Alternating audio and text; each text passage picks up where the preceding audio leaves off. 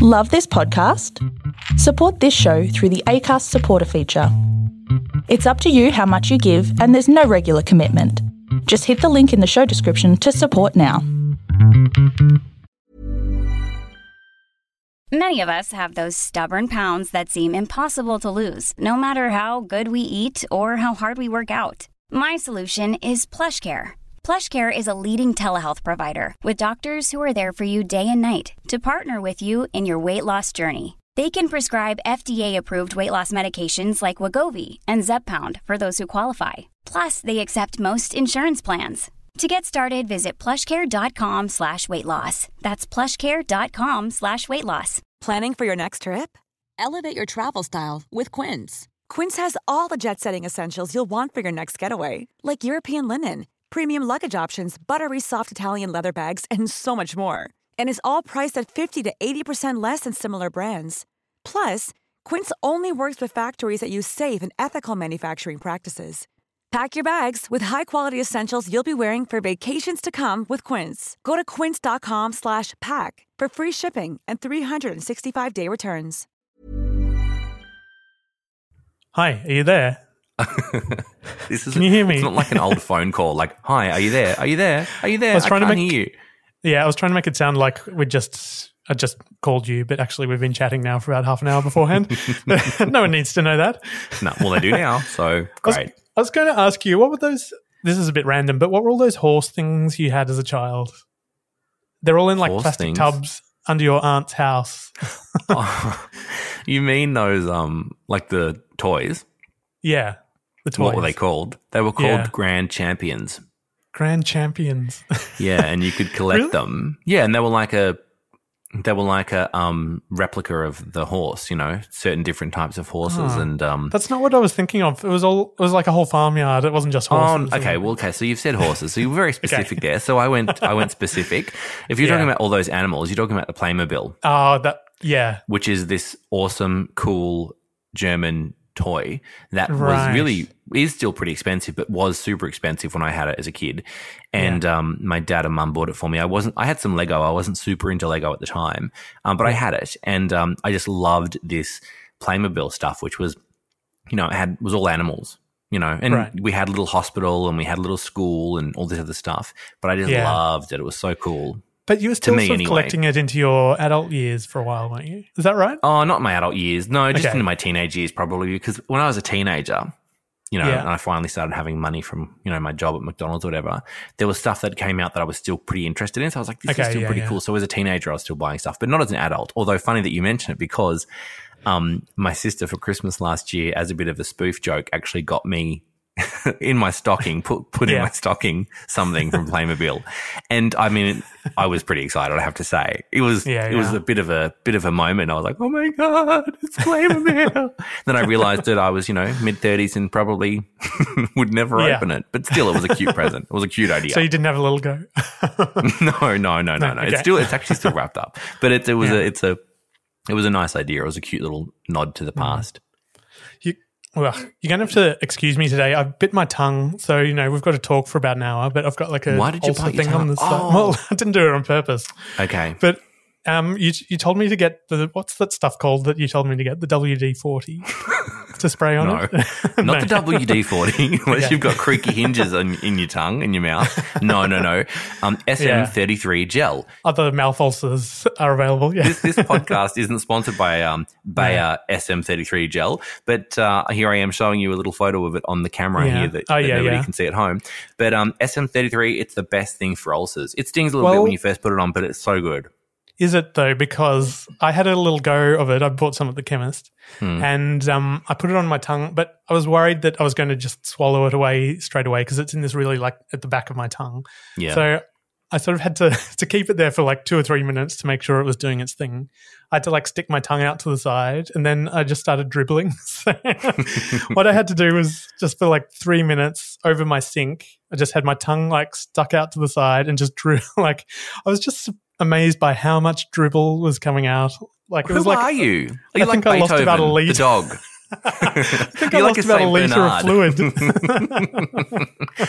Firstly, that's really embarrassing, and I'm not sure that you want the world to know that. But anyway, there it is, everybody. Alex dribbles.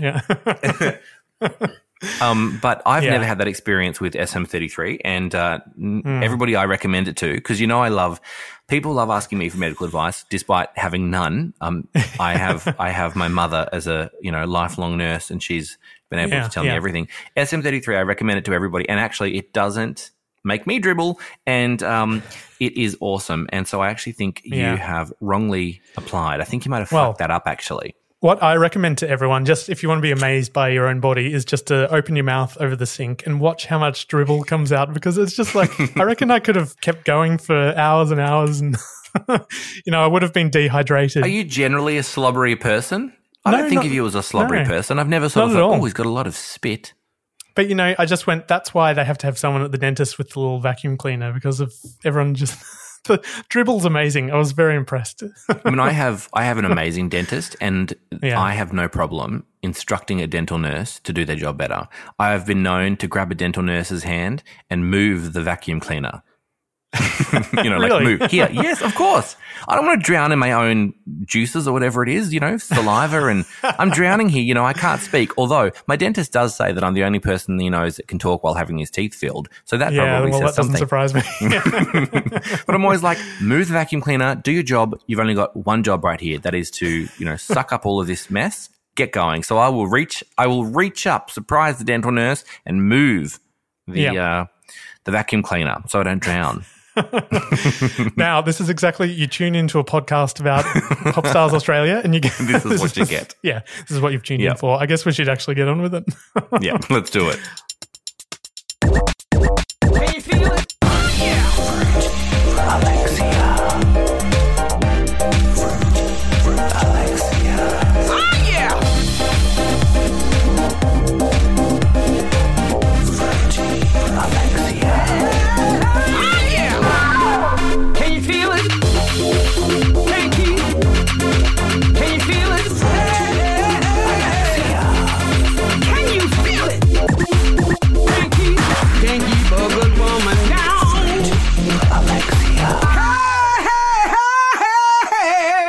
It's so great listening to you sing along with it as well, because I'm getting you in stereo because you're the whispery voice over the top, and then I'm getting you singing along with our friend Sis. Oh, I wish I could remember her name. I licensed the samples from this website. So whoever she is, but when you get me doing it, it adds a different level of complexity, does it? Exactly. Yeah. Oh, it's so great just to hear it. It's like a fully immersive experience. We should release it as a single. Perhaps it'll be my first number one. I'd love that. All these years later, I've hit the charts, number one. Yeah. So I guess we should introduce ourselves. So I'm Alex. Is that right? And I'm Alexander. Great. Got it right. Correct. Tick. We've already got something right today.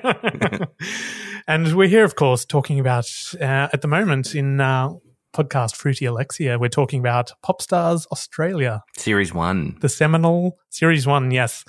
It's probably not the first reality show, but it's certainly the first one that's kind of like wedged into my memory, I think.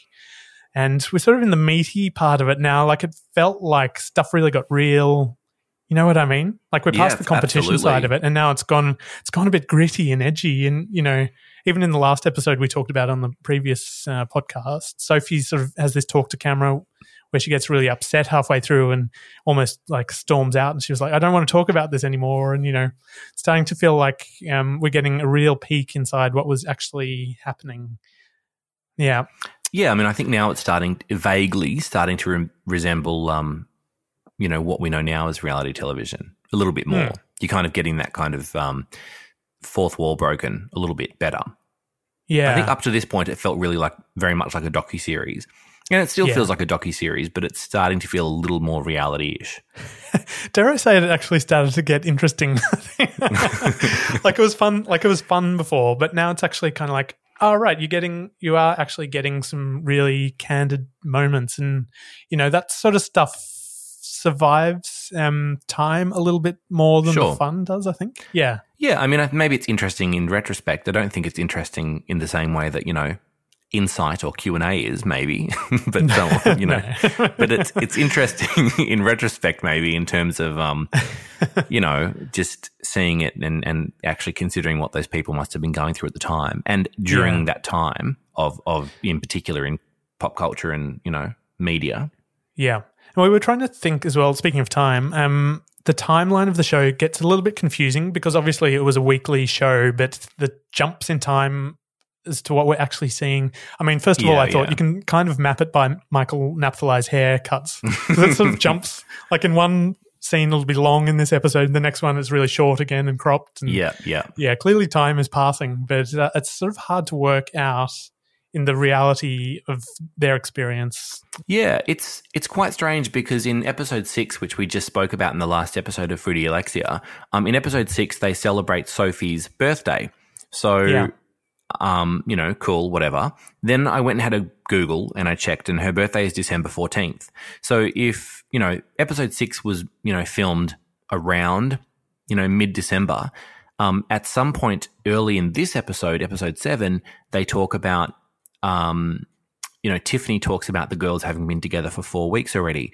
So I guess, let's say that'd be the middle of November. That takes it back to when the girls were first sequestered. We know that Chantel was only with them for a couple of weeks. Yeah. So I don't know. I feel like maybe the auditions that we saw in the earlier episodes of Pop Stars Series 1, maybe they were filmed sort of October-ish. I'm just presuming. I'm not sure. Then sort of they all kind of came to Sydney and moved in together in like middle of November or something. Then they had Sophie's birthday.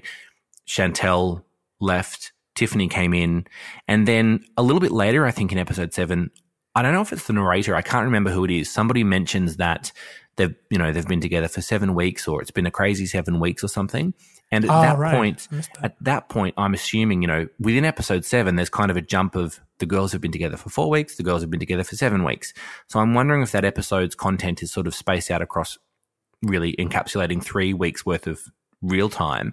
But in episode 7, they are actually viewing, like maybe episode 2 or 3. Oh, yeah. Together. They're sitting down for a viewing party. I was going to say, it was weird watching this episode because, like, in the context of Fruity Alexia, there's now this bit where we are watching them watching themselves and they're commenting on what they're seeing on the TV, and then we are then commenting on their comments, and it just got very meta for me. It was very Inception-y. Lie down, yeah. I've never felt more like Leo DiCaprio or Tom Hardy. Yeah, being Michael Napthali. But yeah, I mean, look, the thing is, they may have been watching tapes back or something that may not have actually been live, but I suspect that if they were already edited and cut to pieces, cut together, I suppose they probably were watching. It's funny. I think they're watching content from a few different episodes, so I don't think they're watching it live on TV. It's also during the day. Okay. And yeah, so I think they've just watched all the episodes in a row during one day off of VHS. Right, okay. Well, then I think that kind of puts them at a place, because by episode 7, they're talking about the paparazzi chasing them. Yeah, the paparazzi are trying to find out who they are and which girls were successful, which means the show's already airing. So, and we find out who the girls are going to be in episode 5. Yeah, exactly. Yeah. So that means at least 4 episodes of, or at least 1, 2, 3, or 4 episodes have happened. So I guess if the paparazzi are hounding them, et cetera, it's got to be a couple of weeks into airing. And if it was the lead into the Olympics, we've done a bit of a deduction here, a bit of a sort of an attempt at figuring it out. If the show started airing in April, late April, April 20 or something, that's what, according to the internet, whether it's true or not, I don't know. I guess we're talking about sort of a bit of a time jump from December to May. Geez, so they're having to keep it all quiet for months and months and months. Yeah. I guess it makes sense. I mean, they recorded a whole album, video clips and all of this stuff. I suppose there's a whole bunch of stuff and work that's happened in the background. So I don't know. I'm not sure if it's a couple of months or if it's like 5 months that they've been hiding in sequestering or sequestered together. Yeah. Before we get too much into it, I should do my little recap. You should. Hit us with your recap. Yeah, and also I'm going to hit the sting, a little bit of music, because I think I get a couple of cents every time it plays on the podcast. So. Okay, great. Love that for you. Here we go. Hey, it's Paige DeSorbo from Giggly Squad. High quality fashion without the price tag. Say hello to Quince. I'm snagging high-end essentials like cozy cashmere sweaters, sleek leather jackets, fine jewelry, and so much more. With Quince being 50 to 80% less than similar brands. And they partner with factories that prioritize safe, ethical, and responsible manufacturing. I love that. Luxury quality within reach. Go to quince.com/style to get free shipping and 365-day returns on your next order. Quince.com/style. There's never been a faster or easier way to start your weight loss journey than with PlushCare. PlushCare accepts most insurance plans and gives you online access to board-certified physicians who can prescribe FDA-approved weight loss medications like Wegovy and Zepbound for those who qualify. Take charge of your health and speak with a board-certified physician about a weight loss plan that's right for you. Get started today at plushcare.com/weight loss. That's plushcare.com/weight loss. plushcare.com/weight loss.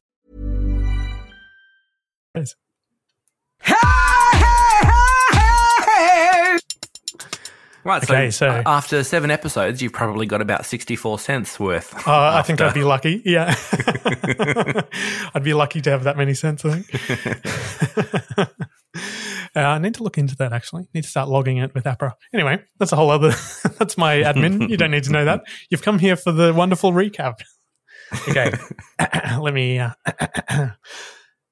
Chantel has left the group and now they have to find a replacement. It's clear we're now in the media storm as the band have to – well, this is why I don't do voiceovers, because I can't read a full sentence without stopping. It's clear now that we're in the media storm as the band have had to move to a secure apartment out of their luxurious terrace house. And in the new apartment, there's modern furniture and it seems like there's moussaka on tap. But there is also a severe lack of character and homeliness as they sink further into their manufactured lives, waiting to find out who will take over from Chantel as the 5th member. God, this is a bit grim, isn't it? Your recap's a bit grim. God, you make it sound like it's some sort of, episode of American Horror Story or something. Well, it basically is this one, but, we'll get into that later. So, of course, Tiffany is the surprise guest in the secure penthouse, and not only is she suddenly swept up into the long work days and the media storm, but she's having to stay back to re-record all of Chantel's tracks. And, a lot more goes on, but we'll get into that. And here's 2 more cents into my APRA account. Alexia. Okay, so that was great, wasn't it? So obviously this is the one where we find out that Tiffany is let into the band. Yeah. This is the moment. I mean, this is the moment that we've all been waiting for. When I say we all, I mean you and I and our listeners.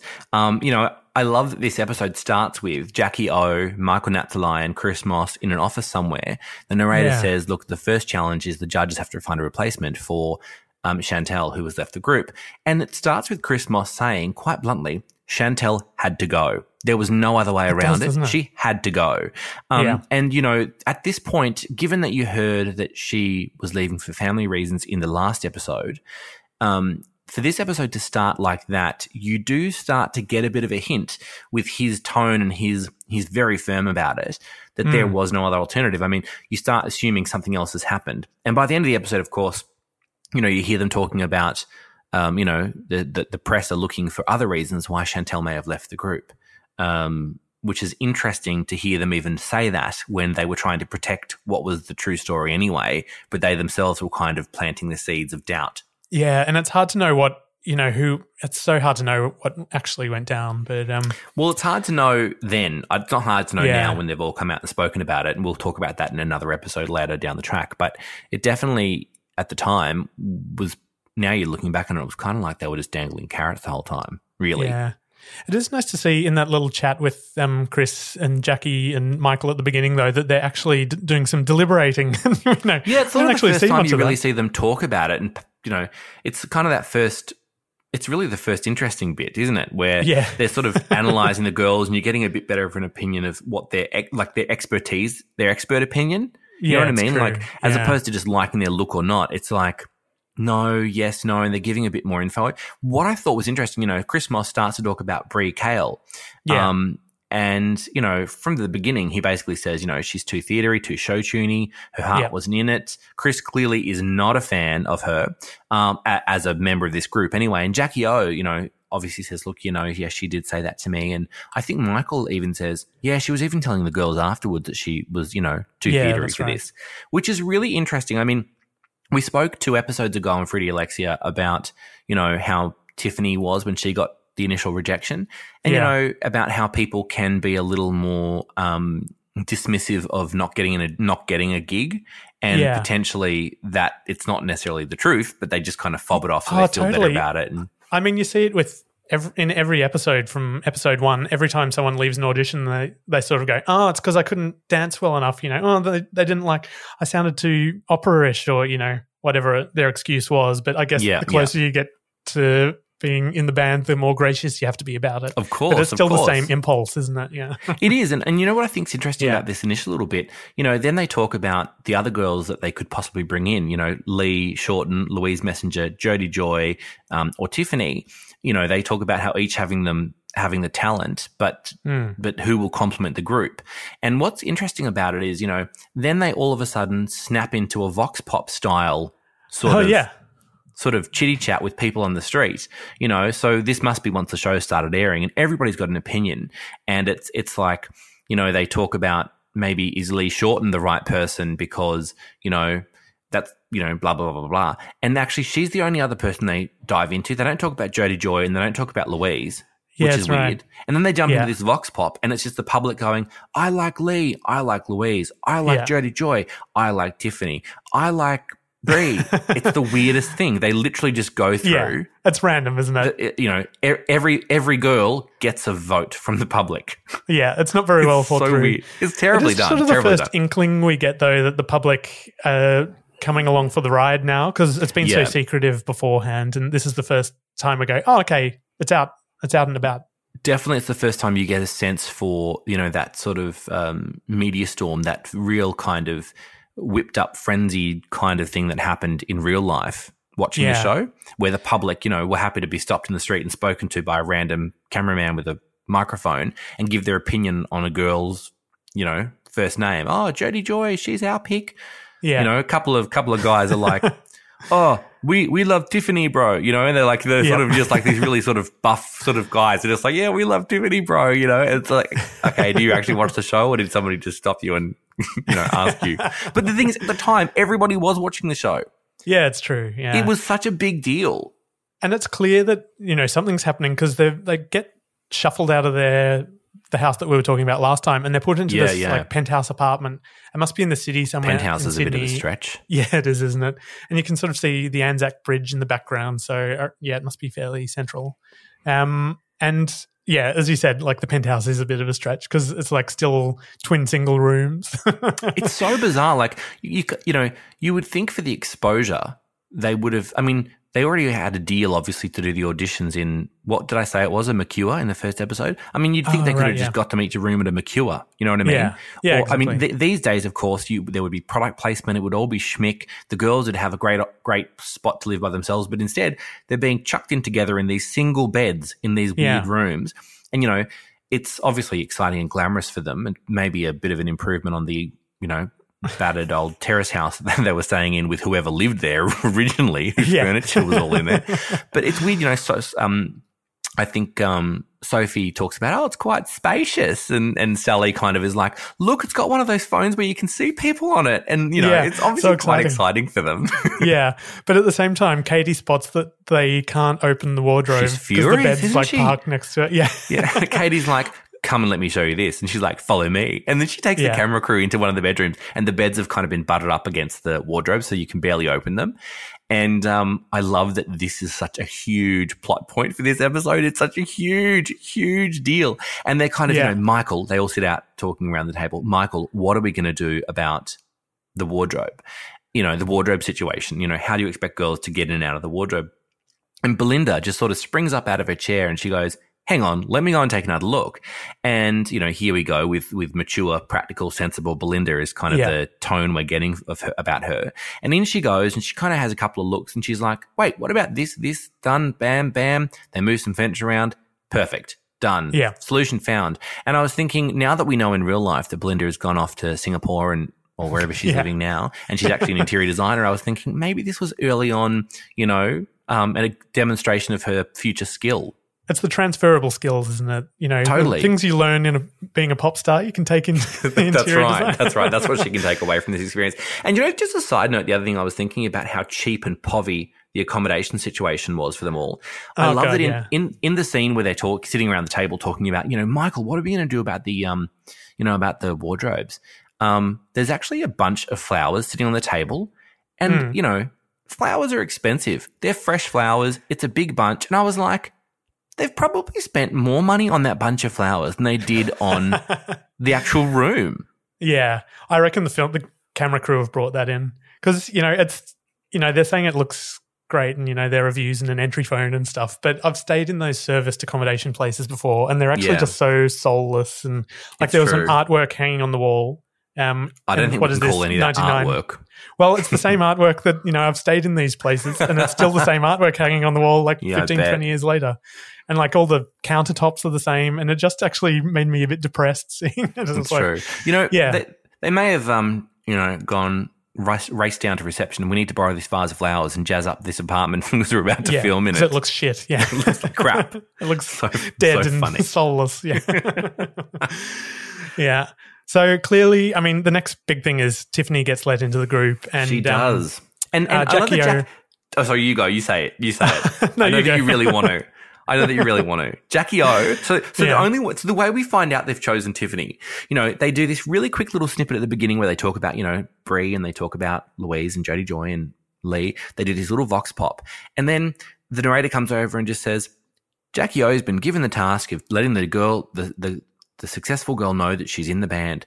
And next minute, you just see Jackie O walking through an empty breakfast buffet room at the Hilton, tapping Tiffany on the shoulder. And Tiffany's like, oh my God, thank you, or whatever. And that's kind of all the fanfare there is. That's it. Bam, done. That's it. It's so random, isn't it? We missed out. They missed out. The brand, the producers, all of that. They missed out on such a huge suspense opportunity there. Like, such a huge cliffhanger opportunity. What a fucking fuck up. They let us know at the beginning of the episode. What a stupid way to do it. And I actually thought as well, now that Jackie has told Tiffany she's in the band, what is Jackie O's role for the rest of the series? Well, literally nothing, except that, I suppose, young woman in entertainment and media, I guess she's somewhat of not a mentor, but maybe like a big sister kind of mentor in a way, even though she's probably the same age as them all herself. But yeah, I was thinking the same thing, poor Jackie O, she thought she's off the hook and then Chantel quits and she gets dragged back into Warner Music to pick a replacement. She's like, I thought I was done with this bullshit, but then she gets dragged back in. I did think when she was sitting around the table, Jackie O, talking about the different people, I thought she looked fabulous. I thought her hair looked really, really good. She had this really great sort of back-combed, quite bouffant sort of hair, and I was like, yeah, that's fabulous, Jackie O. That's great. Let's go with that. It just feels like she just rolls out of bed looking like that. It doesn't it? Yeah. Jackie O, if you're listening, what is your secret? Yeah. Just runs a comb through her hair once and suddenly she's ready Off she goes. for national TV. Yeah. That's right. Yeah. Maybe she's born with it. Maybe she's just Jackie O. Yeah. I think I'd need about 5 days under a knife before I was ready. And your tongue in your mouth without any drool. Yeah, yeah. Wonder if Jackie O drools. What do you think? Everyone does at some point. Maybe we should get her on the show and ask her, Jackie O, do you drool?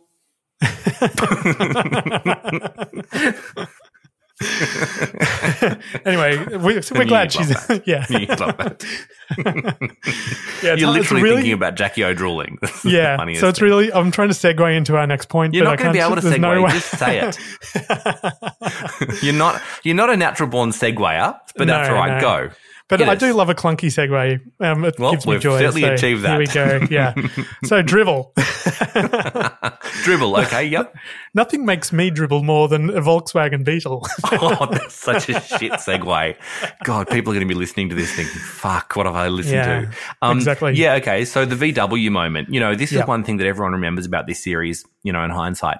Volkswagen brought out, a rebrand of the original Beetle in 2000, and they were in bright colours and metallic colours, and it was really kind of fabulous and fun. And in this episode, all the girls get given one, and the narrator has this weird voiceover, and he goes, 1 car each, and only for a strictly limited time.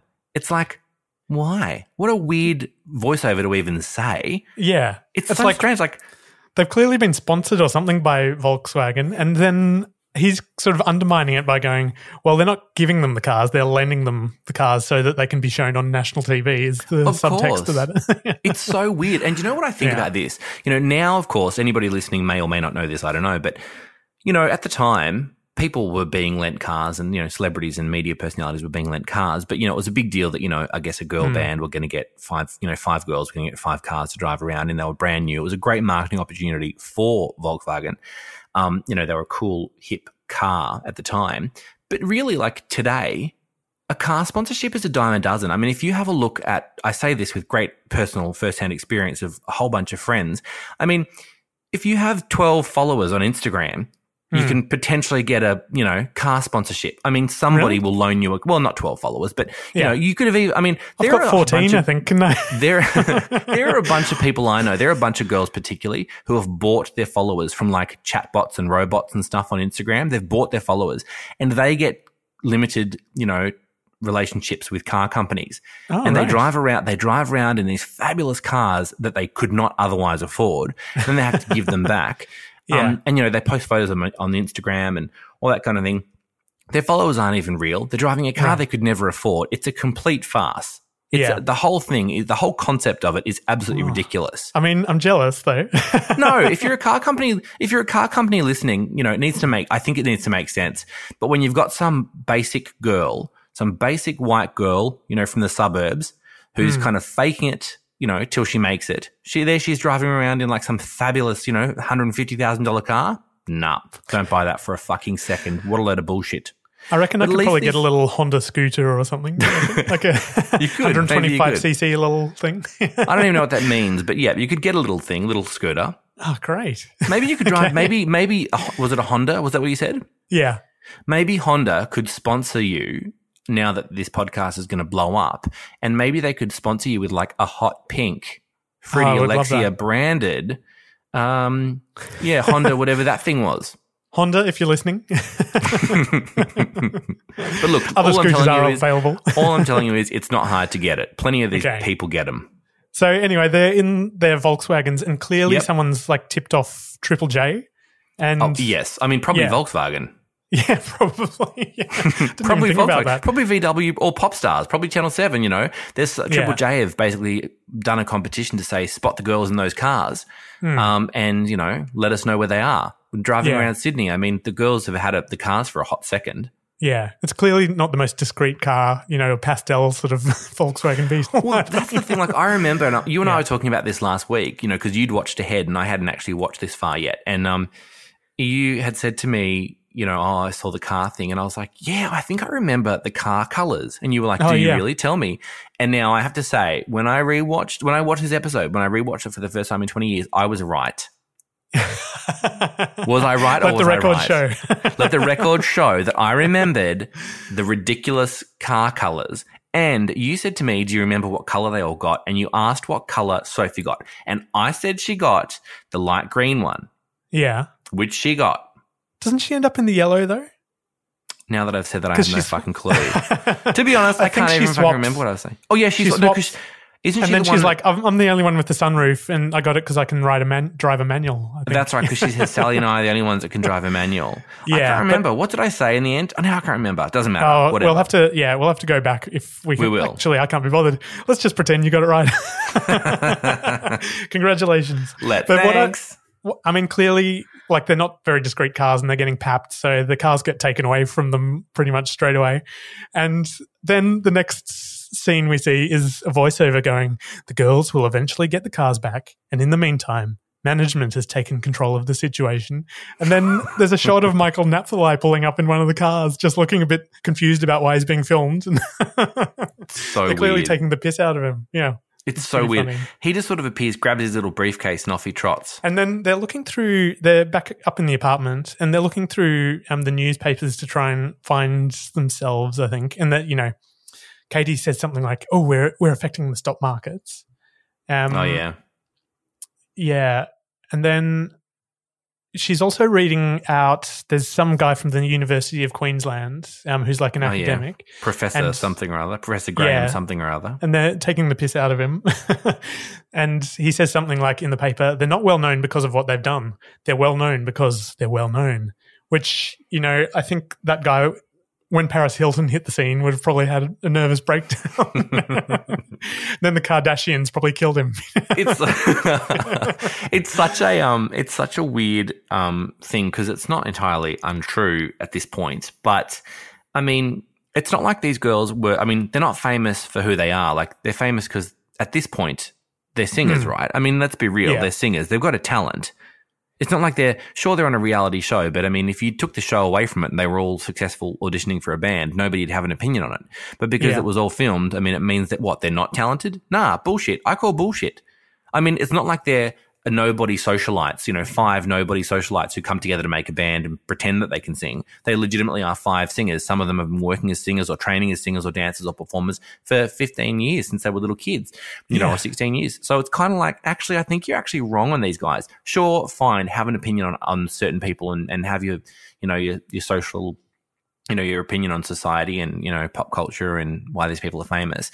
But, babe, you know, Professor Graham, whoever you are, babe, you know, Andy Warhol did it 30 years before you. In the future, everybody will be famous for 15 minutes. And that's your fucking 15 minutes of fame, Professor Graham, came from ragging on our friends in Butto. And that's what I have to say on the matter. Yeah.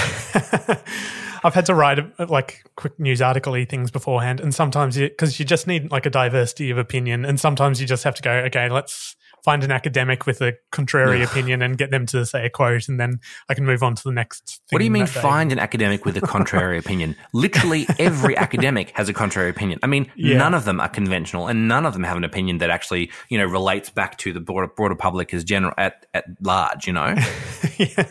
I've only ever known combative academics. And for those of you academics listening out there that this is enraging, case in point, combative. Isn't one of your best friends is an academic? Anyway, yeah, and she is that academic, and she's fabulous, and she's brilliant, and she's genius. Combative. Yeah, all right. No, well, not really, but on certain things. They also go on to, there's like this whole bit where they're trying on clothes. Oh. Yeah. This bit pissed me off so much. It really did, annoyed me so much. So, like, they're like, oh, Chris Moss kind of gathers them all in like the Warner Music office or something. And he says something to the effect of, you know, we've got 3 objectives. We need to shoot an album cover, get a feel for the stage, and, you know, make a plan about your publicity. Yeah. And, you know, we need all of you to have a distinct personal look that, you know, that can kind of be replicated on stage and off stage and all that kind of thing. Clearly, this is what they're talking, you know, what they're talking about is kind of replicating like a Spice Girls vibe where each of the girls has a different aesthetic and has a different kind of shtick, I guess. And so we see all the girls kind of dropped into this, some kind of, I don't know, fashion distributor or whatever. I can see there's a Zimmerman sign in the background. You know, it looks like a fashion distributor rather than actually one brand. Right, yeah. And, you know, Sophie's the first cab off the rank and she's trying on some clothes. She's in this sort of awful glittery pink halter neck dress and thing. Can I just say, you know how these days you're not meant to assign, you know, a gender to a job title? This was definitely a cameraman in this scene. It definitely was a cameraman, 100%. He had a wandering lens. Yeah. He sure did. He did have a wandering lens. And, you know, poor thing. I mean, she just is such a cruisy person. Yeah. But the whole, like, sitting there, she's sort of holding it up, you know, holding this underarm sort of up, you know, kind of protecting her modesty, I guess, as she's trying this thing on. And, you know, one of the fashion distributor people or whatever is kind of like, oh, you know, do you feel comfortable in that? Do you think you could dance in that? And Sophie sort of says, you know, oh, well, maybe not dancing or something like that anyway. And the woman says to her, oh, you worried that things are going to jiggle?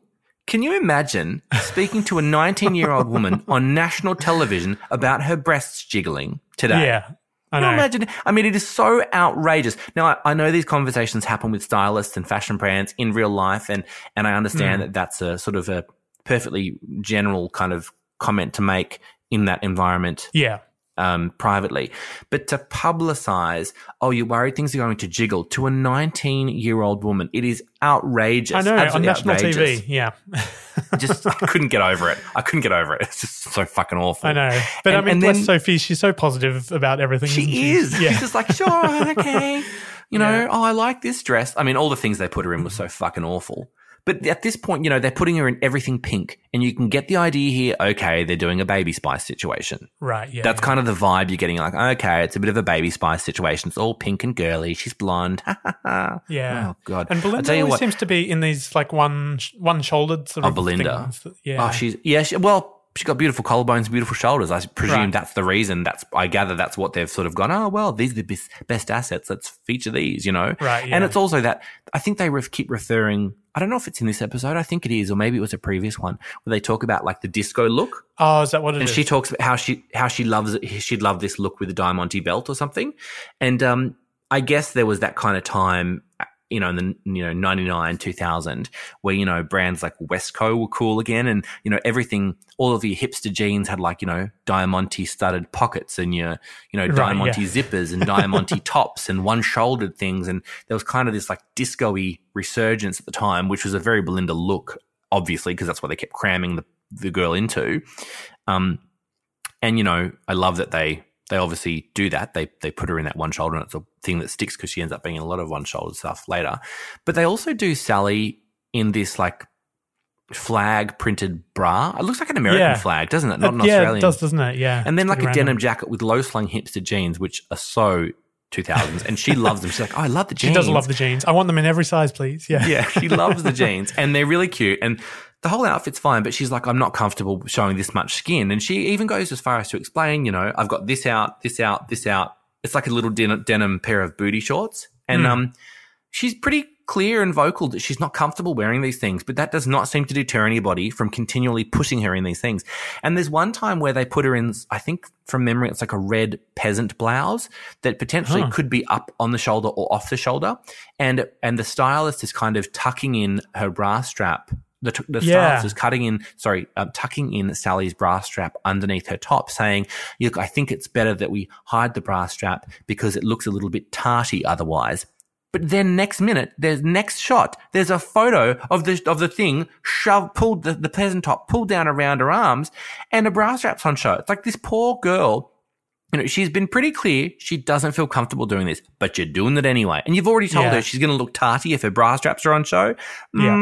I don't know. It's a really weird, uncomfortable thing to watch now. And she takes it up with Chris Moss as well, and he's sort of rationalizing. He's there, rationalizing it, and she's again still pretty clear she doesn't want to do it, but he's making it pretty clear that it has to be done. I think.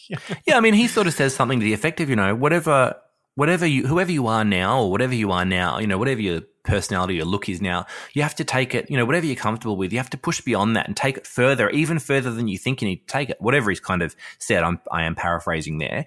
But, you know, and we know we're not stupid. You know, even then we knew that, you know, pop stars and, you know, celebrities are kind of dressed by other people and they're controlled by record labels and all that sort of stuff. But I guess, you know, watching it at the time, it probably felt quite exciting and glamorous to be witnessing kind of this, you know, behind the scenes fashion-y moment. But realistically, if you think back on it now, you know, it's so gross.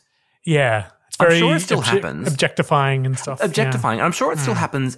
You know, I do think potentially, you know, and maybe I'm being naive here, but potentially young pop artists have a little bit more of a say these days. Like I can't imagine Taylor Swift or Ariana Grande being forced to do and wear certain things. Maybe they are, for all I know, but I can't imagine them. Yeah, you know, they seem to be in control of their look and their wardrobe. Maybe I'm wrong. I reckon it's probably different if you've come up as like a singer-songwriter and you've built your own career to where it is. Whereas if you've auditioned for something, like it's like auditioning for a play or a musical or something, you know, someone else is picking your outfit and telling you what to say and sing. And yeah, I mean, that's true. I mean, and that's the other thing about this, I guess that's the other thing to consider. You know, pop stars, they were casting characters. They were casting roles. You know, that's the reality of it. You know, they wanted 5 distinct looks, and I'm sure they already had in their mind, you know, this blueprint of the kind of looks they wanted for everybody, I guess. What I do love is that straight after this scene, and there's just this little snippet of Jackie O and Belinda wandering through the car park. So strange. Jackie O's asking them what they want to call the band. Have you thought of a name for the band yet? Yeah. And she has, what are her ideas again? Jackie O's like, have you thought of a name for the band yet? Yeah. And Belinda goes, oh yeah, I really liked Kismet. Dreadful. And I really liked, some of the girls really liked Supernova or Frock. Frock, yeah. Can you frock imagine? just sounds too much like an expletive. Like Frock. Oh, frock. Oh, frockin' hell. You know, number one on the RA charts this week, it's Frock with Poison. Yeah. I mean, no. I mean, number one on the RA charts this week, it's Supernova with Poison. I mean, that's kind of cute. Yeah. Supernova, that kind of would work. But obviously we know Supernova's okay. that doesn't happen. No. I think I remember there being a bit of argy-bargy about the name, so maybe the next episode is when that happens. I'm not sure, but I remember back in the day that one of the girl goes, what if we call it Bardot after Bridget Bardot or something? I think that's how it happens. I think it's Sophie, but I can't quite remember. Yeah, it must be coming up soon, I think. Yeah. And then, of course, we see them recording some more music, and there's this great bit. Yep. Yeah. Speaking of Belinda, she's sort of doing the whispering bit. Don't give empty reasons, baby. I don't want your lies. Yeah. And she can tell she's just hating herself while she's doing it and feels like makes embarrassed. This comment, she's like, I'm sorry, I can't do it. It's too naff. Yeah. And it just comes back to her practicality. And it reminds me of that previous episode where she's the one, clearly the sacrificial, spokesperson of the group who makes the sort of, soundbite to camera about Chantel leaving. She just can't do anything that's naff and cheesy. She will do what she has to do professionally. The end. So, of course, Sally steps in and she nails it in one take, it seems. Totally nails it. And the producer, Michael Zmowski, sort of turns around to the group, but pointing it at Belinda clearly, going, see, it can be done. Yeah. And Sally kind of goes, guess I'm the official talker of the group then. But I love also, it's so funny seeing that moment because, you know how in pop songs, like, there are bits that everybody remembers. It's usually trills and riffs and whispered spoken words and things that people remember so clearly. And it is that, don't give empty reasons, baby. That whole thing is such an iconic moment in that song. And then at the end of it, we know that Katie has that like, wow bit that's added to the top of it. Oh, yeah. And it's so good. That's the bit that everyone kind of is like, yes. And if you hear it back now, you're like, oh my God, here it comes. Yeah, it's interesting hearing it like before all the layers are added because you sort of want to sing them in. And, Totally. It's weird hearing the song without every other, layer and bits and pieces added. It's quite fun, actually. And speaking of layering in, Jesus, I mean, Tiffany, she looks like a deer in the headlights because basically they brought her in. Yeah. And she's now having to replace all the tracks that Chantel had put down. And so, like, she's literally, I guess she's doing the 15-hour days with everyone else and then staying back and recording even more afterwards. So I don't know when she's sleeping. Probably not at all. I mean, I really feel for Tiffany at this point because, she's come into a dynamic that's already existing. Fair enough. It's only been a few weeks potentially. I think she says it's been 4 weeks. The girls have been together before she arrived. But certainly she comes in and she's clearly got to re-record all of the tracks that Chantel's already recorded in the various different layers and pieces that she's got to do. And potentially, because it's a different voice, maybe some of the other girls have had to do little bits and pieces as well. Yeah. But, Tiffany is probably being put through this incredibly punishing schedule, I imagine, much more than the girls at this point. Yeah. And there's this bit, there's this Tiffany cam thing they do, and she's speaking really truthfully to the camera, and it's almost a bit like what eventually becomes the Big Brother diary room sort of thing. Yeah. But she's being really, it's really kind of a bit, I don't know, she's really vulnerable or something. Like in Big Brother, they're clearly going in there to game the system and manipulate the viewers, and whereas Tiffany, it just seems like she needed an outlet to get her thoughts onto camera, and it does. She says something that was a bit chilling. It's like sometimes you just want to run away. I'm not sure if that sounds selfish or not, but sometimes you just do because you miss the people that you love. And it's like watching one of those, self-taped auditions for like someone who went on to win the Oscar later on. It is. You just see them in their own room filming. Yeah. It's like an audition video. It feels like, when you look back at like big stars, before they were famous moments. And it's like, it is kind of, I don't know if it's, would I call it chilling? I don't know. It's certainly raw, Tiffany looking down the camera and you're like, it's all branded up like Tiffany Cam, obviously they're trying to really lean into this, new millennium techno thing. And she talks about, wanting to run away. And obviously this is a few weeks into it. But, she's clearly got great self-awareness. Maybe that comes from being, 23 or whatever, that rather than, younger. But, she's clearly got a great self-awareness and taking the being sequestered is taking its toll on them all. And the punishing work schedule is taking its toll. And, interestingly, she's from Sydney and she talks about missing her family and friends. So, or people who are close to her. So you imagine that her schedule must be so intense that she hasn't even got time to sort of, make calls or visit anybody.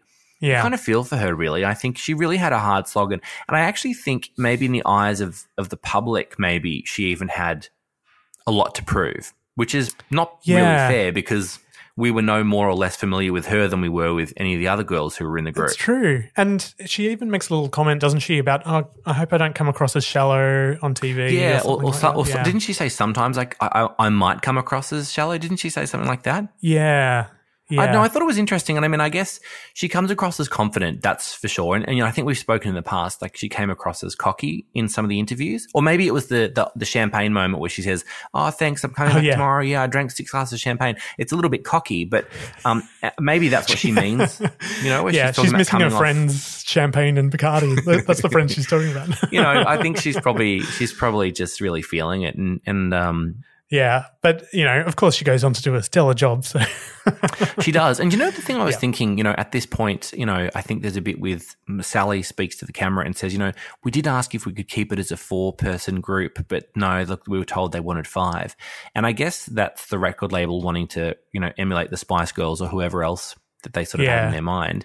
But also they'd have to re-record everything they'd already done with the harmonies if they wanted to go down to 4. Yeah, exactly. I mean, the other thing too is, and we can talk about this later and on another episode, but I mean, you need those 5 girls together that made it, truly made it. I mean, I think maybe, the other odd ones would have been fine too that got rejected early on, but I mean, that you needed the 5 of them. And I think it is such a fucking shame that Katie left when she left.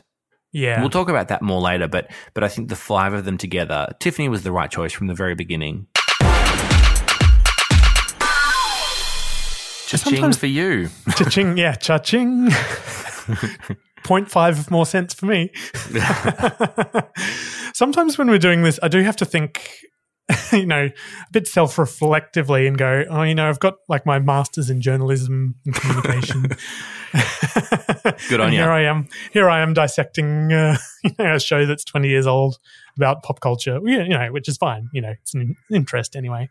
But then also, there's a journalistic kind of saying, which is like an inch wide and a mile deep. And that's where you just pick one topic and you just mine it and mine it and mine it. And because actually that's more interesting than being like broad or vague or anything like that, I think. So, I'm back on board with myself here going, this is I'm using all my skills. I'm writing little bits of music. I'm editing the podcast.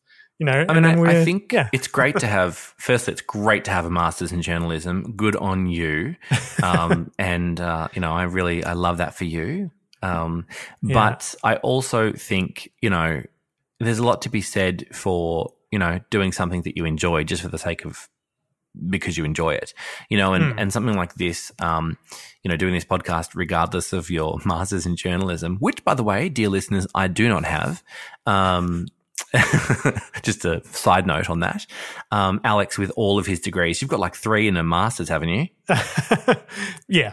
Yeah, I've got none and no masters. Okay. So that's okay. Well, two of them are grad dips, so yeah. I don't know what that is because I didn't go to university, but love that for you. Love all those grad dips, all the masters, all the things. I have none of them, but I do think, if you are interested in something or you like something, there's always that potential that other people will too. And, I think anytime you can kind of get together, chitty chat and have fun with somebody and talk about something that, you've got great affection for, I think it's actually a good thing. And actually, it probably would be good for a lot more academics to actually take a chill pill, relax, and actually do something a bit more lighthearted and apply a little bit of humor. Yeah. Is this aimed at your friend again? Levity? No, not aimed at her. No, she's great. She's great. She could be chilled and relaxed, but it's aimed at that bloke who wrote that article about pop stars in 2000. Yeah, gotcha. Actually, can you imagine being a female academic amongst male academia? Sort of Yeah, space. I mean, this is a massive topic that I don't know if I'm qualified to chat about. I'm not qualified to talk about it either. Look, if anyone's qualified, I mean, you are. You've got your 3 whatevers and your 1 master's. So if anyone's can have an opinion, you can. But fuck it, I don't care if we're qualified or not. That's all right. We're not qualified to talk about anything. Bullshit. Yeah. But it is bullshit. It's fine. We can say this. I reckon there are a lot of, male academics that are unwelcoming to female academics. That's my thought. Yeah. I'm not sure. I'm just going to go out and throw that out there. Oh, look, I'd say so. And, I'm sure there's been, thousands and thousands of years of oppression that we're all still in the process of working through. Yeah, but I don't know what totally. I think is, as a comedy podcast, maybe now's not the time to mind this. I don't know. You never know. But somebody listening could be the right person who gives an opinion on this. Maybe let's stick with commenting on music and outfit choices, I think. Yeah, well, whatever. I've got an opinion on everything. But you know what? You should let us know your opinion because we have an Instagram. So you can send us a DM and you can hobnob us alike. Yeah, you can. Hobnob us alike. Well done for reading out the scripts verbatim. Also, by the way, that is how you do a segue. Yeah, that was pretty good. That was so fucking good. Even I was impressed with myself. Yeah, I'll have to listen back a couple of times and take some notes. That's why I'm the pro, babe. That's why there I'm the you go. pro. You should do your PhD in segues. Anyway, you can also send us some cash, which can go on to fund some academic writing from Alexander. Yeah. Now we're publishing shows pretty much every Friday and Tuesdays. We were talking about having a mid-season break. So we'll see what becomes of that. Yeah, we'll see. Yeah, we'll see if we're going to have a mid-season break or not. At the moment, I have to say I am absolutely loving Pop Stars and I'm so excited to keep going. I really want to keep watching. I'm just so excited. But, you don't want to kill the goose that lays the golden eggs too soon, We've got to stretch this out. Milk it for all it's worth. So far, only you are getting golden eggs laid in the form of your 33 cents per sting or whatever it is that you're getting paid. So far, no golden eggs have been laid in my lap, but that's okay. Well, that raises a good point that you can send us a little contribution in our Acast support page in the link of this podcast, the description. Sorry. And, also, there's the option for us, in the future to have some merch as we talked about before. Oh, yeah. Now, my elbows are a little dry. Do you have anything you could recommend? Funny you should mention it. Here's something I prepared earlier. Have you tried New Belbows?